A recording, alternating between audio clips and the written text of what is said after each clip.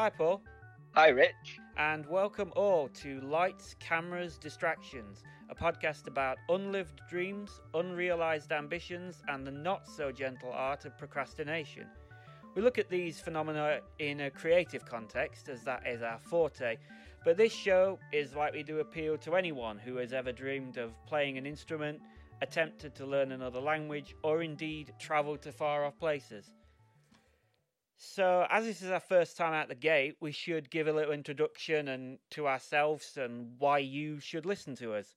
If you do happen to be listening to us right now, a big thank you, obviously, and we hope you enjoy our podcast enough by the end to share with your friends. And if you're an international listener, you'll have noticed that we talk funny, as we're both from the UK, specifically from the north of England, from a place called Sheffield. So you can expect a few northern idioms like sound and sorted. For the most part, we'll try and make ourselves understood. So, we're going to say a little bit about ourselves. I'll go first. My name's Richard Brind. I'm a musician. I grew up with a love of all things creative, comedy, TV, writing. I took up guitar just as I was turning 16. I can remember still I being up till like 4 in the morning, just practicing riffs over and over again, trying to get my brain round how you play guitar and how you make music. I went and studied music at college, played in front of people for the first time, which is obviously always the nerve-wracking bit. I discovered I had a love of songwriting, and I left college not sure what I wanted to do career-wise. Found myself going to university where I worked with more musicians, kind of developed my skills a little bit. I played solo gigs for the first time. I also started to take an interest in teaching music in the community. After I left uni, I moved around a couple of different jobs, settling finally as a technician in schools and colleges, various different ones. And all of that has led me to the point where I now feel lucky enough to be working in the theatre industry as a technician. But that's me, briefly. Paul, tell the listeners about yourself. Yes, well, my name is Paul Thomas, and I'm also from Sheffield originally. And I've always had a real interest in art and music and films. And that developed into quite an interest in how films are made, the various processes that go into the production of movies. In university, I took a course in creative media, which explored some of the finer aspects of movie making, pre-production, cinematography, screenwriting, and I would say I've always had an interest in that. And in my spare time, I had often liked to make up stories and come up with ideas for films, and it was always great when I found other people who also were interested in those kinds of things and just sharing ideas really and thinking about how something could turn out if it were ever brought to the big screen.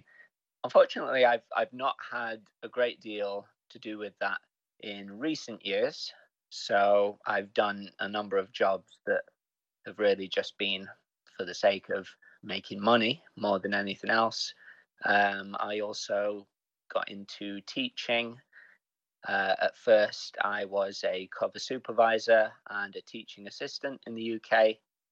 And more recently, I have been working in Japan, where I've been an English language teacher.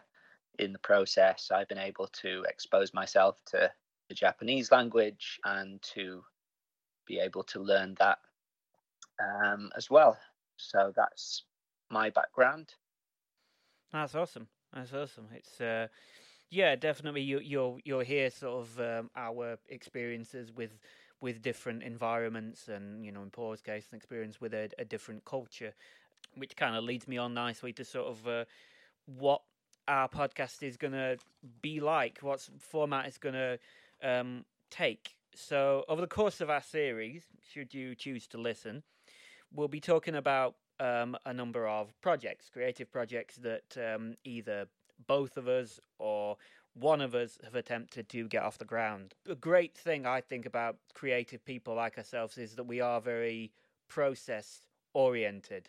Yes, absolutely. I would say the entire creative process from beginning to end, really. I think because of that, we've come up over the years with lots of sort of different projects that we'll talk about, and we'll talk about the effects that these have had on us, the learning experience that's come about from the sort of the, if you like, failure of these ideas. I know failure is a very strong word, but sort of how it shaped the direction we've taken, and just in general this thing that we call life.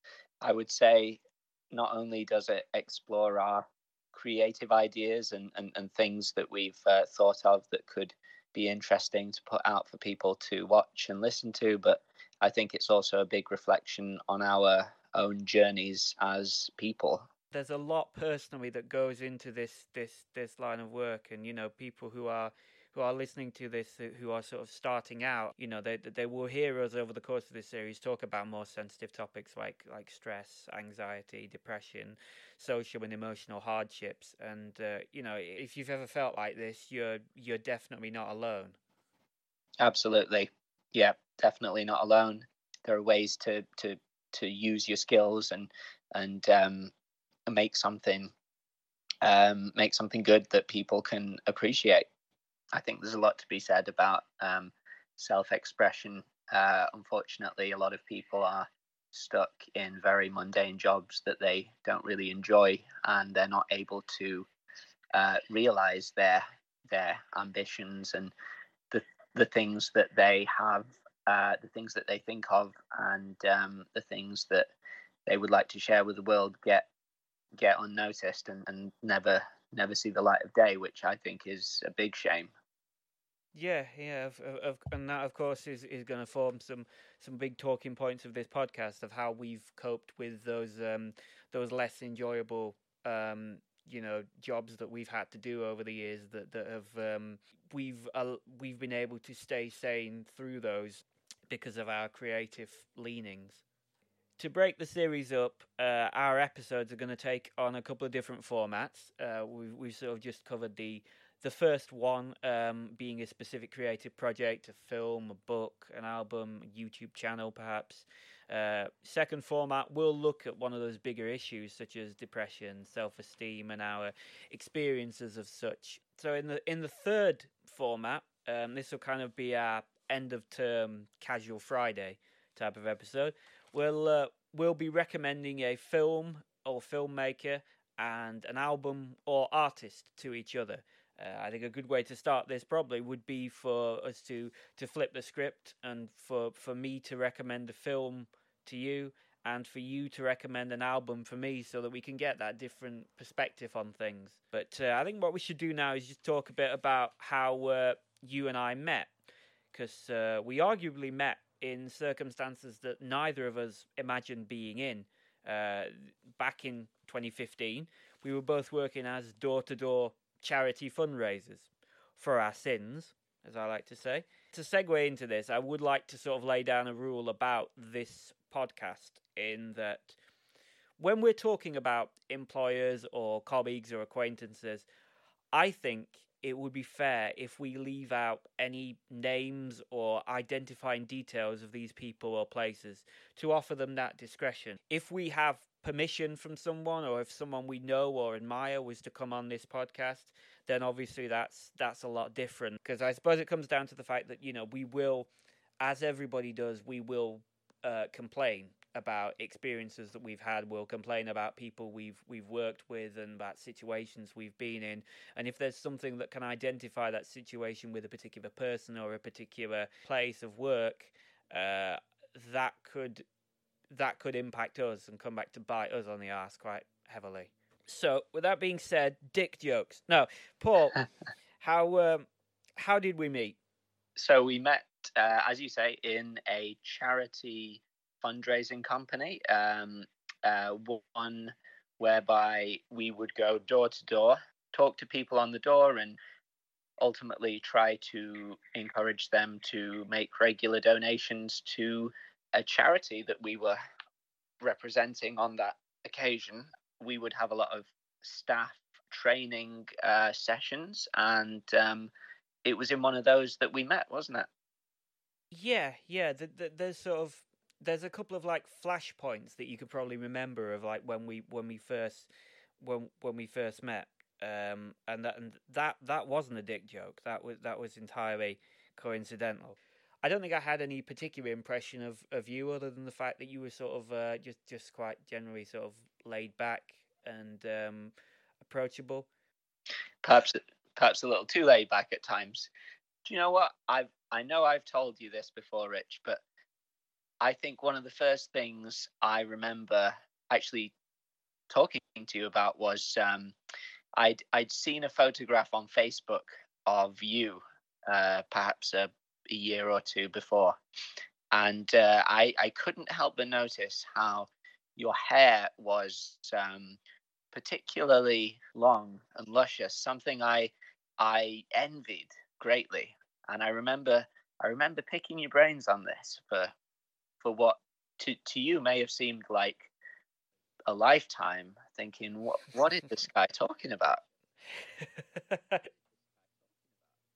I mean, we're still having that conversation in many respects, aren't we? Yeah, not much has changed, but yeah, I definitely do remember that as being the sort of the first conversation that we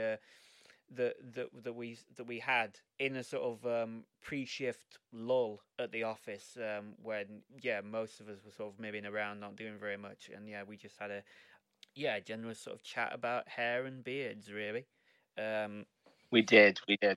I remember our first conversation as well. It wasn't long before I became aware of your interest in film and in acting, because on the subject of hair and the fact that the photo you're referring to is a photo of me at my graduation, which would have been just like a year and a half prior to us meeting, and that's probably sort of the peak of my hair growth.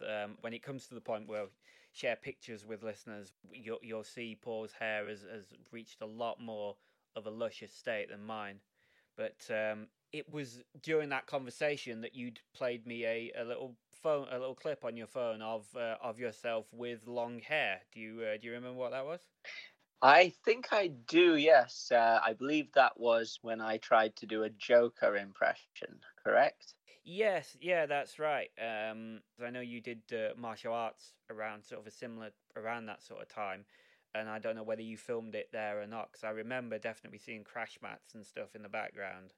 It was. Yeah, you're quite right. I actually had the key to that place, and I opened up after hours. Probably shouldn't have done it, but I had my way with the wide open space, and it was quite an eventful little thing. No, I've definitely, one of my previous jobs in a Catholic school.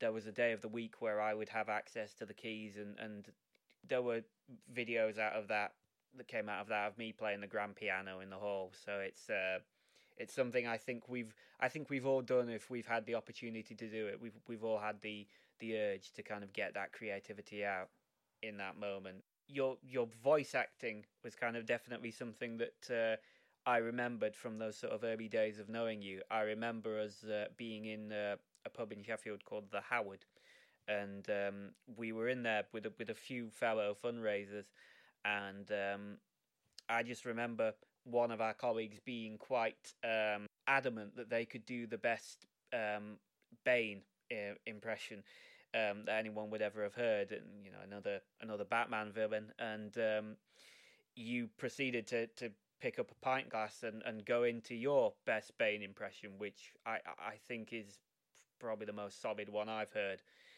Well, that's very kind of you. To be honest, I'd forgotten that encounter. You'll have to later on. You'll have to tell me who that was, because I can't remember. But I think it was a bit of a double-edged sword, because I think some people thought it was hilarious, but I think I garnered a lot of ridicule from my peers in doing so. I mean, it's all relative to like who you're with, I suppose. Some people do view it as a bit too clingy, a bit too attention seeking.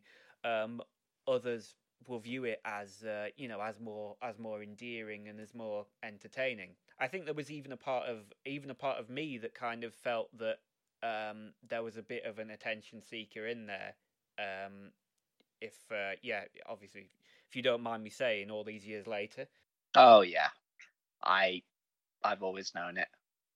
I think that's what drove me at first. That's something that made me want to pursue, maybe even, I dare say, a career in acting. But of course, well, without wishing to get ahead of myself, things didn't quite turn out that way.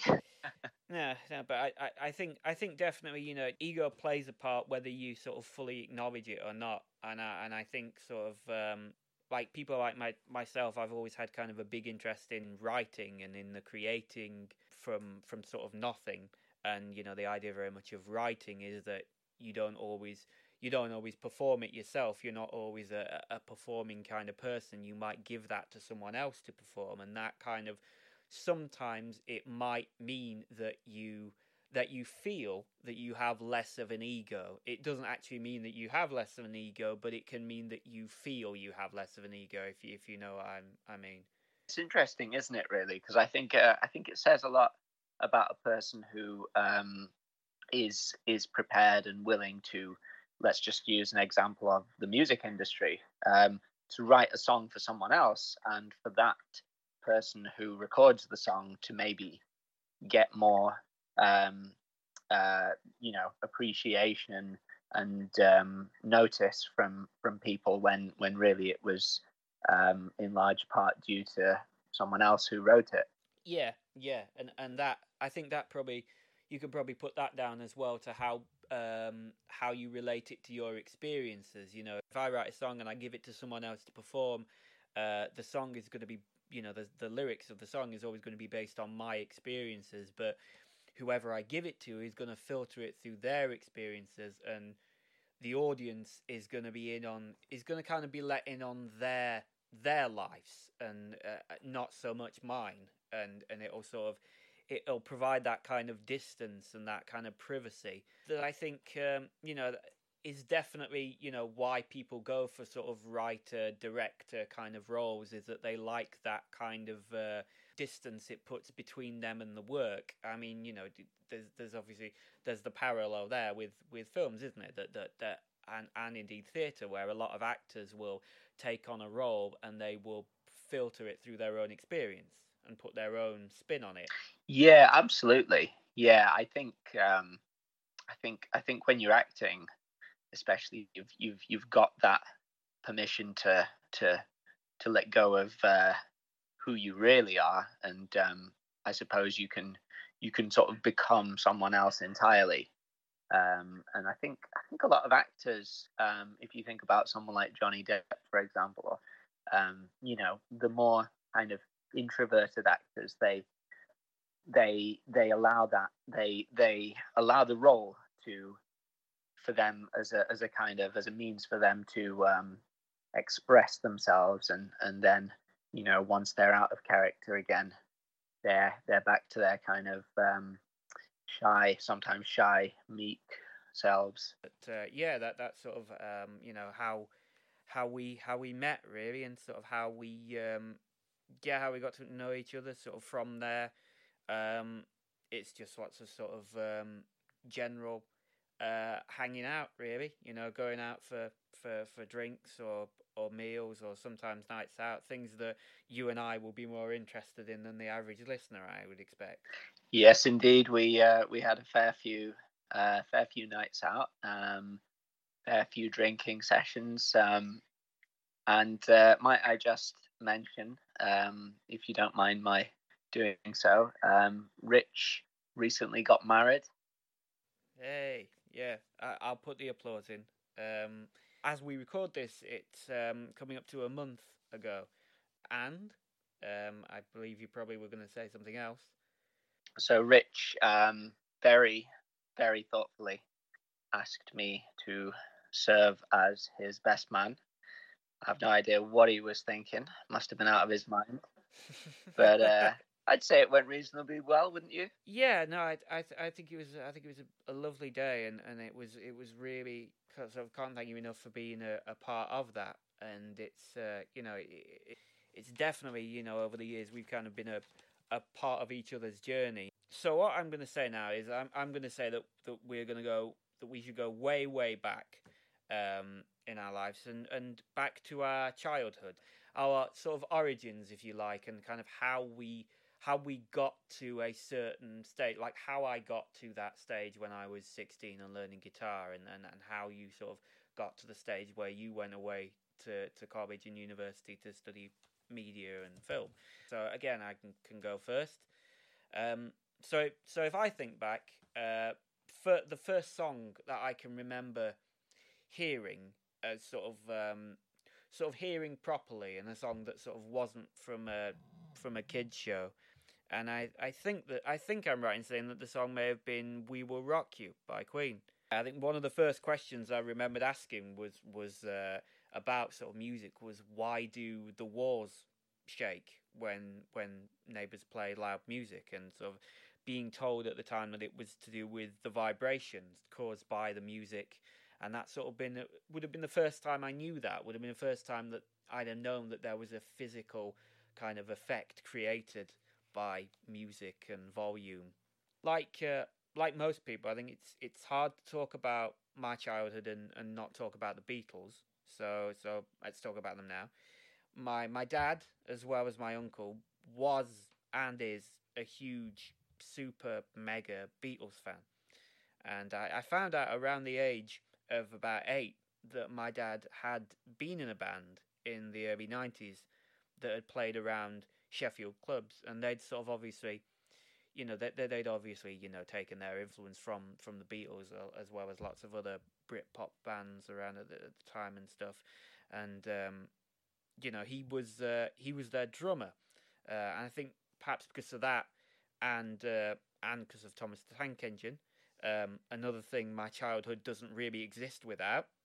That kind of gravitated towards me towards Ringo, because I kind of think with Ringo Starr it is sort of like that sort of that personability, that laid backness. It is kind of like hearing your dad sing to you, you know.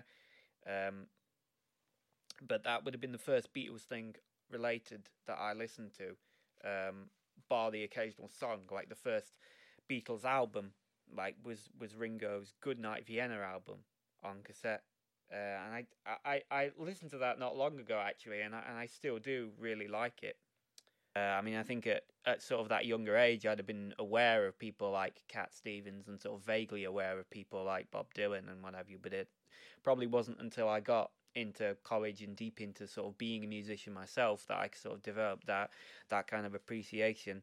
It's because when I started out actually playing guitar, I started playing on an electric guitar. It was like a cheap electric guitar from Littlewoods, if you remember them, the catalogue, that I went halves on with my mum. I mean, really, it would have been half between my mum and dad, probably, because that would have been money. The money that I'd have put to it would have been money I'd have got off my dad. So it was kind of, yeah, there's not really much of a contribution on my part. But yeah, that was sort of when I first learned. And it was only sort of years later that I found out that a good deal of people who, learn to play guitar will start on an acoustic. There's sort of, you have to develop a bond with sort of an acoustic guitar, because you can obviously take an acoustic guitar anywhere, before you sort of become an electric player, and it was a perspective that I didn't really know of until then, because I'd have been a teenager, and it'd been all about volume and making everything loud. Yeah, that's something I certainly missed out on. Maybe I would say it's even one of my regrets, the fact that I never actually learned to play any musical instruments. Is there like anything like about music and about music making that sort of particularly interests you, or has particularly interested you over the years? I've found myself from time to time quite interested in music theory and why people compose things in a certain way. Major keys, minor keys, how that contributes to the feel of the music. Obviously, other things like tempo and well, I don't want to go bandying about words that I may not know. You'll be able to give us more information on these things, of course. And I don't know. I think like most things, you probably know more than you think you do. And yeah, over the course of future episodes, when we talk about music a bit more deeply, you'll probably have more to say than you think. But there's a few things that sort of interest me about film, sort of aside from the actual storytelling aspect of it. I would say I'm very interested still in cinematography. That's something I find intriguing about film and about TV is the choices of particular color palettes. So the colors that the items might be within a particular scene, or the color treatment that you might give a piece of film once you've recorded it. Oh, absolutely. Yeah, I think as in music, when it comes to cinematography, I think every decision is very deliberate. Nothing's left to chance. So if you see that a film evokes a certain mood or a certain atmosphere of, let's say, dark and gloomy or bright and happy, I think it's no accident. It's always precisely finely tuned. You'll know what you're watching before anything has particularly happened. So, like for example, the sort of an example I'd pluck out of my head because I love the show and Alice who is my lady wife for the listeners. A series we love is Ashes to Ashes, the BBC 80s cop drama. Obviously it's a sequel to the previous one, Life on Mars, which was set in the 70s with the same set of characters and everything, and same sort of ideas and everything. But they made some sort of great choices with color palettes and how it reflects the show. So you get the first series, which is there's lots of like light blues and reds, which is kind of ties in with the fact that series is the first series of the show is a lot more upbeat, a lot more sort of weren't the 80s crazy and over the top, which they were. But then you get to the next series and it is a bit more, there's a lot more greys and browns, and it's a lot more sort of, you're now going into this world. It's not like this is the 80s, it's like, yeah, this is the 80s, but there's a story going on here. It's not just about where the story is set, it's about the mood of the story and about the tone. And then you get into the third series, there's lots of really dusty like browns and blacks and everything, and it's really taken down to a very musty sort of level where it looks almost like they've treated the film to look like it's on an 80s VHS, because it's become so muted to reflect sort of the darker turn the series has taken, and kind of the deeper that it's gone into the lore of the characters and the story. Absolutely, that's a great observation. It's not something I'd considered actually. I don't think I've seen all series of Ashes to Ashes, but I saw the first and I remember quite liking it. I think this will be news to no one that, of course, both Life on Mars and Ashes to Ashes are in fact Bowie songs. Yeah, absolutely, yeah. Which I think is another interesting thing that the writers or directors, producers have decided to do in terms of real sense of continuity and structure between the two. So as well as me listening to Ringo's Goodnight Vienna on cassette, when we go on family holidays, my dad would play cassettes in the car with lots of 60s songs on them, which he'd made himself, which kind of really impressed me at the time. He'd put the compilations together himself and recorded them from CD to cassette. And I found out how to do that so many years later. But it kind of got me interested in the whole idea of tape recorders and the idea that this is a very simple, relatively affordable way of putting your sort of your voice down on tape. Like I remember, you used to in Poundland, you used to be able to get like packs of 10 cassette tapes for £1. You could tape recorders and little boom boxes with record functions were fairly easy to get hold of. It's obviously not great quality, but it's sort of, for the time,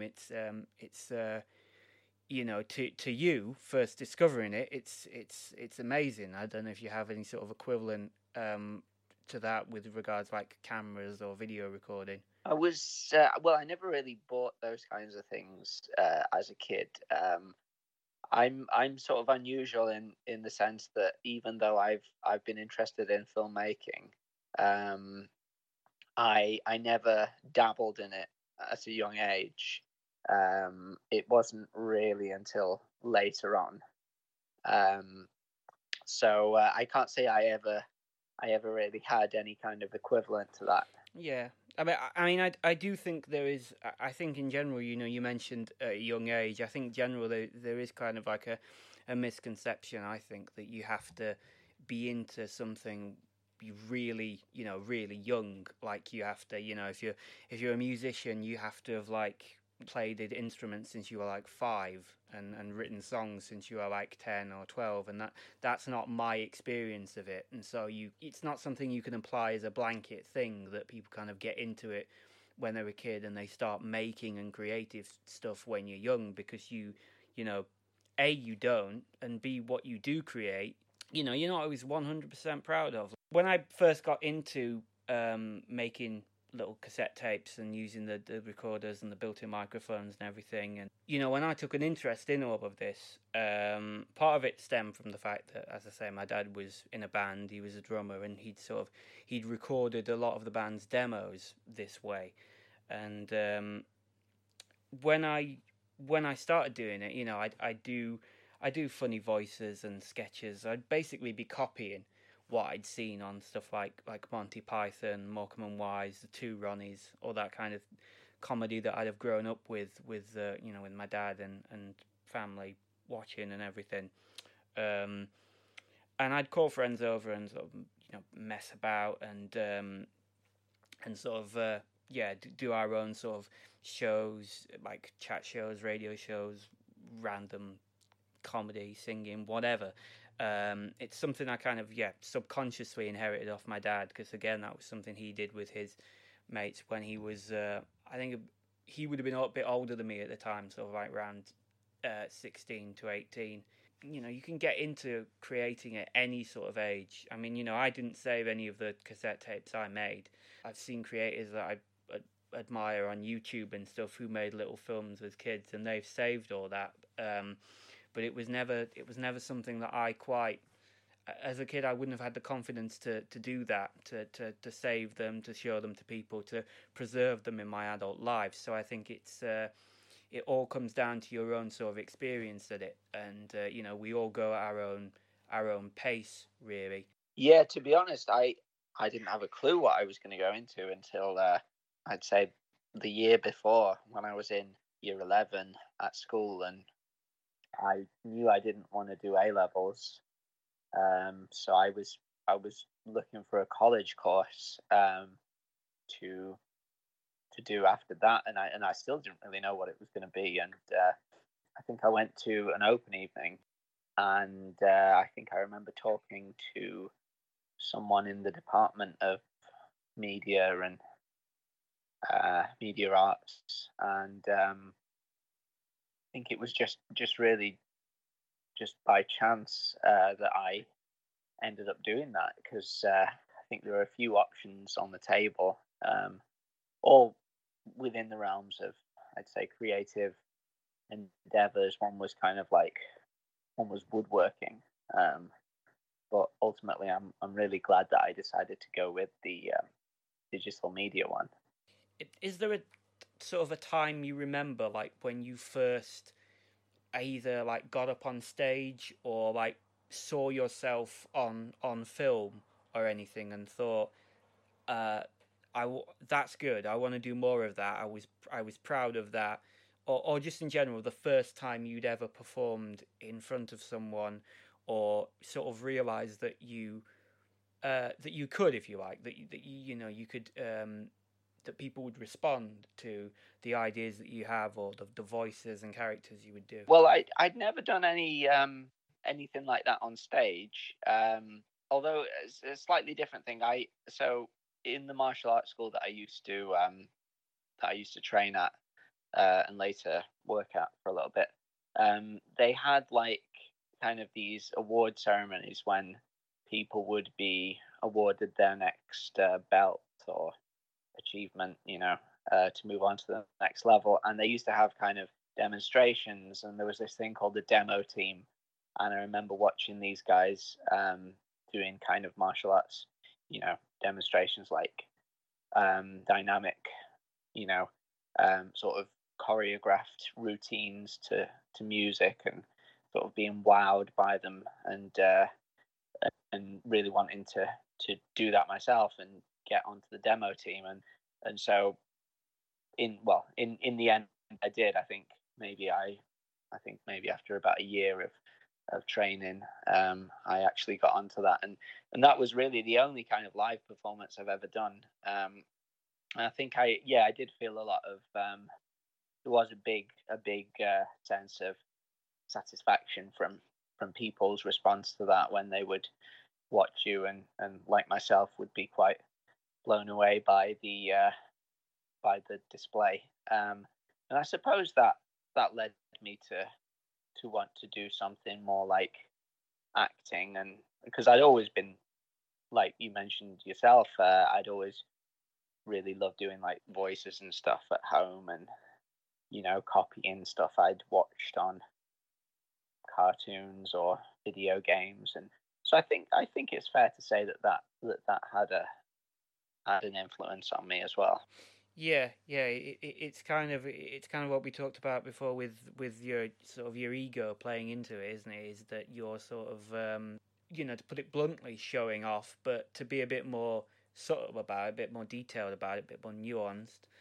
It's about showing people what you've learned, and the work sort of you put in to that. And with anything that gets on, that requires you to get on stage and rehearse and practice something, is, I think, particularly when you're young, in an environment where there's lots of different pressures, lots of different people telling you should do this or you should do that, or you should follow what other people do.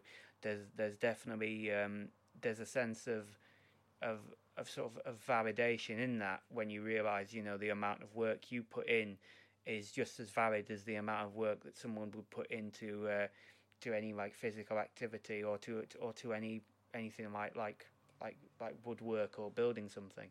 Yeah, I think we all need a bit of attention from our peers, or even our parents, or whoever it might be. And I mean, I was never particularly academic, and I've got an older brother and sister who both were. So I guess that was my thing was more creative, and I suppose it was my way of saying, well, I can't be a doctor, but I can do this. Yeah, it's about sort of finding that kind of individuality or anything, and I'll keep that point to one side, because I just want to kind of talk about the first time that I would have ever performed on stage. Would have been when I was in primary school, and I was like 10 or something. There was like a little school variety performance that I think that the head and the deputy head had written together, and this is a thing that happens in schools up and down the UK, and I'm sure in other countries as well. The head teachers in the UK sort of living vicariously through their own school play is just as common here, but. That was a compilation of sketches, and there was a sketch in that it was like a James Bond spoof, and so it was just a two-person sketch. There was someone playing James Bond, and there was someone playing the villain, and I auditioned for the role of the villain, and I got it. I remember getting it on the strength of the fact that I was very soft-spoken, and I guess that's kind of a quality that you see more in villains than you do in heroic characters, I suppose. But so soft-spoken, in fact, that they did have to give me a microphone, because they said, we're going to give you this, but you're going to play this role, which was called Dr. Yes, as a reference to Dr. No. That was my first ever experience performing on stage, and I like the feeling of being on the stage, and I like the feeling of bouncing off other performers and stuff. But I think another thing I did enjoy about it was the validation that came from that little interview audition process. The fact that I was chosen, and there was a reason given for why I was chosen. Because sometimes I think when actors go in for or musicians or singers go in for auditions, they don't always get the feedback that they can work with. But yeah, to be told, we've given you this role because we feel that your delivery of the lines is effectively what they were saying. I mean, you couldn't really say that to a 10-year-old and have them understand what you were saying, but that's effectively sort of what you were saying. Your voice is quieter, therefore more sinister, therefore we're giving you this role. I don't know what that said about me on a personal level, but yeah, that was my first experience performing on a stage. Yeah, I could picture you as a villain. That's for sure. Yeah, I had a stuffed cat and everything, and a little white suit. It's a shame there's no photos or video footage of it anywhere. That would have been something that I probably would have hung on to. I've talked a bit about comedy and about sketches and stuff, and I think for years as a kid I thought I was going to be a comedian or a comedy writer. I loved stand-up. I loved sketch shows. That was kind of the goal I had in my head, but I wasn't actually funny. Like, I was never the class clown or anything. Like, I might make a few people laugh with like impressions of the teachers and everything, but that's like about as cliche as you can get for making people laugh as a kid. Like, I don't know what you think. In my school, there were a lot of teachers to make fun of. That's for sure. A lot of odd characters. I think I would say a similar thing. I never had any reputation for being the funny guy as such. But yeah, I think I had a few followers of mine who did like the little things that I'd come out with. I think there was a lot of like sort of, I want to do this. How do I do it? How do I become this? How do I sort of develop and do something creative? Like it was tricky to find something, because I would think I was very much very, very much focused on sort of what I didn't want to do. So I knew I didn't want to get into anything like woodwork or bricklaying or do an apprenticeship or join the army or anything. A lot of things that people, we're now into secondary school now, like sort of year 8, year 9 onwards, and we would, people were obviously talking about what they were going to be doing, and those was never the kind of things that interested me. But I never had very much confidence in drama lessons. I never sort of excelled at that.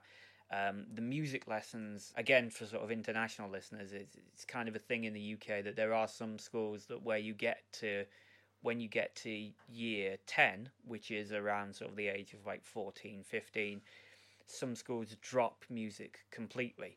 Others have the option of you studying it at that higher level, but some schools drop it completely, and my school was one of those. And so I was kind of in an environment where people weren't really interested in music sort of beyond listening to it, and so I kind of never really gravitated towards that until I was sort of until I was 16, and it did take me quite a while to find what it was. I was dissuaded from art. I was dissuaded from like writing and sort of looking into like journalism and stuff like that, because I'd heard that that's what a lot of novelists do before they write a novel, is that they're a journalist. And I sort of thought, oh, I have to do that then. And it obviously was never going to work with that kind of mentality, really. I still didn't get any encouragement when I decided that I wanted to pursue music, but I think it was very much sort of, I've got to persevere with this. This has to work. And then I went to college to study music, and I can save all that negative stuff for like any anti-bullying episode we do in the future. but that's just kind of how I felt at the time, that I wasn't getting very much encouragement, and it was kind of, there was a little bit of a battle to overcome that. What was your experience around that time of your life? I didn't have the best time at secondary school.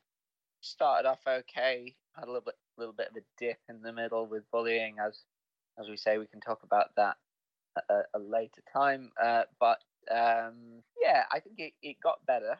I was really just trying to figure out what I wanted to do, and I knew I wasn't a very academic person.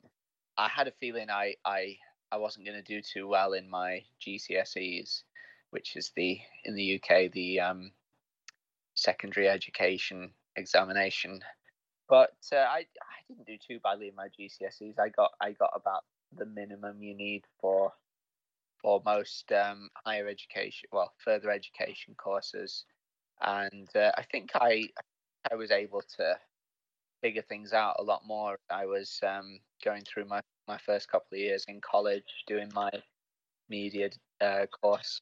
An unfortunate thing to have to say is that, for a period of time you will be on your own, until you meet like-minded individuals.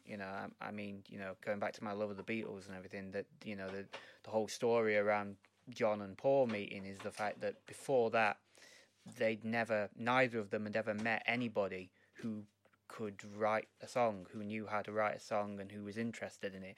And so, there's the period of, their lives when they were sort of alone in their own sort of battle and their own sort of journey. And I think again, it's an important thing to say for listeners, that that's something that that you will experience, but it's not something that's sort of going to be a forever thing. Yeah, absolutely. Yeah, couldn't agree more. So it truly has been, Bob, a whistle-stop tour of all these topics. But we've got one more we're going to cover today, and it's everyone's favourite topic. It's social media. Now, I thought this would be a good one because Paul, dear listeners, is not on any social media. He mentioned, finding a Facebook photo of me, but that obviously, as we know, you don't have to be on a social media site to want to stalk other people's social media sites. While I'm not crazy about it, I do use a couple of social media sites, and I've found them helpful to sort of promote whatever project I've been focusing on, or kind of share little videos and clips of me, playing a song I might be working on, or a song that I might have just learnt. We all know there's more negative things about it, and that there's the big conversation about cyberbullying and about people hiding behind their computers and posting about other people. But it's definitely a vocal minority, co-opting these sites, and it's a few bad apples poisoning the tree sort of thing. I'm not necessarily averse to social media. Certainly not for the same reasons you just mentioned. But I suppose for me, I've never felt compelled to get into it, because it's hard to say really. I've never really sat down and thought about it too much, but I kind of still feel like I'm not really missing out on anything particularly life enriching. I don't know if you've had a different experience yourself. Yeah. Well, as I say, that there's kind of a balance, but I think in terms of life enriching stuff, I do feel that video sharing sites like YouTube and Instagram and TikTok and everything, there's an extent to which they have a bad name, because they have an emphasis on the amount of likes you get, the amount of views and followers you get, how many people interact with you, what their opinions are, how well you're doing compared to someone else in terms of your popularity and your wealth, your well-being, all that kind of thing. So there's lots of negative aspects that sometimes can be very hard to ignore, and I think that's why on social media a lot more recently there's been conversations in recent years regarding mental health, because social media sites have had to acknowledge that inadvertently they have impacted on people's mental health in some way because of the people using it for negative reasons, or for people going on there and kind of bragging about how good they are and sort of showing off how jealous people should be of them. But it is a good way of sharing, your self-expression, and if I want to, if I have a song idea that I'm working on, if I have a song coming out, I'll promote it on Instagram and Facebook and whatever, and I might do a little video where I talk about the song. I might do a little video clip where I play an extract from the song. It's there's all sort of like different ways I might use it. And Spotify in of itself, I probably shouldn't say this, but Spotify does have a lot of issues, like from its royalty rates, to how the founders have used the money. But it is quite simply the most convenient way for everybody to listen to music, and obviously podcasts. Please give us a home, Spotify. I mean, I never thought of Spotify as social media, actually.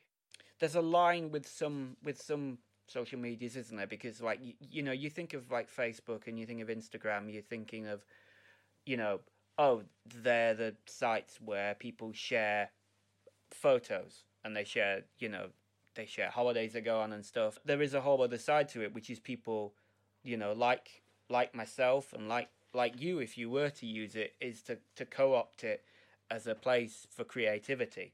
Like for example, there's been loads of different trends on TikTok, but I think one trend that I've seen quite a bit of is like, and this again comes from like YouTube reaction videos to them, is you get usually these young guys, like these 19-year-old guys, doing like this acting on TikTok. They're doing POVs. I've seen a couple where I have actually thought these would be good if Paul did them. if someone who could actually act did them, because they're dreadful. But if someone like yourself was to get on there and actually use it as a platform to show, to show off your own sort of acting talent and your own sort of understanding of the craft of acting and filmmaking, it'll bring a different set of eyes to it. People will look at it in a different way, rather than it being like having this reputation of being a site for vapid teenagers, people lip syncing, all this stuff that arguably takes no talent. That's very generous of you. I can't say I've seen any of those. I'd be interested to take a look and see just how dreadful the acting is. Yeah.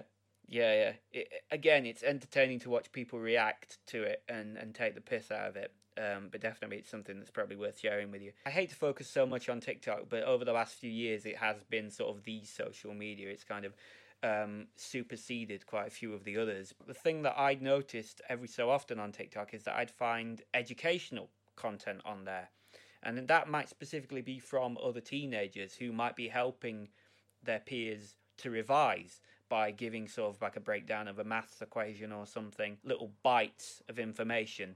And there's some great ones, of teachers making jokes and observations and sketches about the profession, about the teaching profession. And because I have zero shame, I'm going to talk about this, that recently I've become interested in that side and how it can be used as a force for good and inspire people.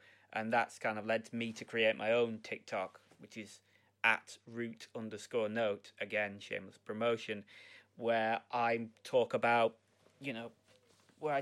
music education, and I talk about sort of the areas that interest me. And all social media does have that bad reputation, and I'm not saying that it's totally undeserved, because there's plenty of examples of it being observed, being deemed deserved. But that is just me. I'm sure I've not convinced you in any way, shape or form. The fact that I'm not on social media says less about me thinking it's negative and more about just not seeing any real benefits for me and my kind of use of time. And we all know how little time we really have in a day, right? And in our lives. So I guess that's probably where my biggest objection lies. If I put the time in, I could get something from it. I suppose, like most people, I've got a full-time job, and I I don't know. I guess I think that my downtime, I'm not so much thinking about the grind, of let's see how I can reach out to people. I suppose I'm thinking more about let's see how I can waste a couple of hours just watching something and getting some entertainment. You know. Yeah. I mean, definitely. You have to think about your own sort of entertainment, and we're creators on this podcast, but yeah, I will definitely say that we are consumers. I mean, I will say keeping on top of social media is a pain as well. Like, I know unless it's your job, you shouldn't feel the need to post constantly. But it is a landscape, yeah, where it does, as you say, it becomes about the grind, about getting that attention and getting those clicks. I when I post something, when I post my music or I post a video, I don't imagine that people will remember it for long. So I have to try and push it, and I'm sure plenty of content creators out there do feel the same. And like, if money was no longer an object, I would hire someone to do it, because it's the least satisfying part of creating something. The idea that I'm sort of sat going, oh, I haven't posted to Facebook, or I haven't posted this to Instagram, or I best not post on this subreddit today, or they'll get sick of me. Yeah, I can certainly see that. Despite never having had the same experience as myself, I think there's a lot to be said about someone making something not really for anyone else per se, but for themselves. You have to think about the value that it has for you, being able to play an instrument, or being able to act, or being able to um, make films, or have an understanding of films, and an appreciation of films, and in my case music, that other people maybe don't quite see and hear, and you're able to offer that other perspective on life, and that kind of does make you a more rounded person. Yeah, yeah, no doubt. That, I think, is a very nice note to finish the first episode of our podcast. We've talked quite a lot, and yeah, no, it's been immense fun. Is there anything you'd like to add? It's been great fun. Yeah, I certainly hope everyone has as much fun listening to it, and yeah, I I can't wait until we can we can share with you more of ourselves and our experiences. And Yeah. Okay, we are going to call that a podcast. Paul, thank you for joining me today. And thank you, listeners, wherever you may be, if you're listening now or in the near future. A few words on how you can just support us. We are going to get a Patreon up and running at some point, and you can pledge just like a small amount, between £1 and £5, to keep us going. If a lot of people give something small, that probably works in the long run. But we do understand that money's got to come from somewhere. So if you don't feel you can give financially, but you'd still like to feel you're supporting creators you love, and you'd still like to get us out there, just leave a review, a like, share with your friends, and hopefully just we hope to spread our words as much as we can. And the more people who listen to it, the more people who share the podcast with their friends, the more likely we are to to come back and make more episodes for you, just like this one. But for now, we shall leave you. I am Richard Brind, and I am Paul Thomas, and you've been listening to Lights, Cameras, Distractions.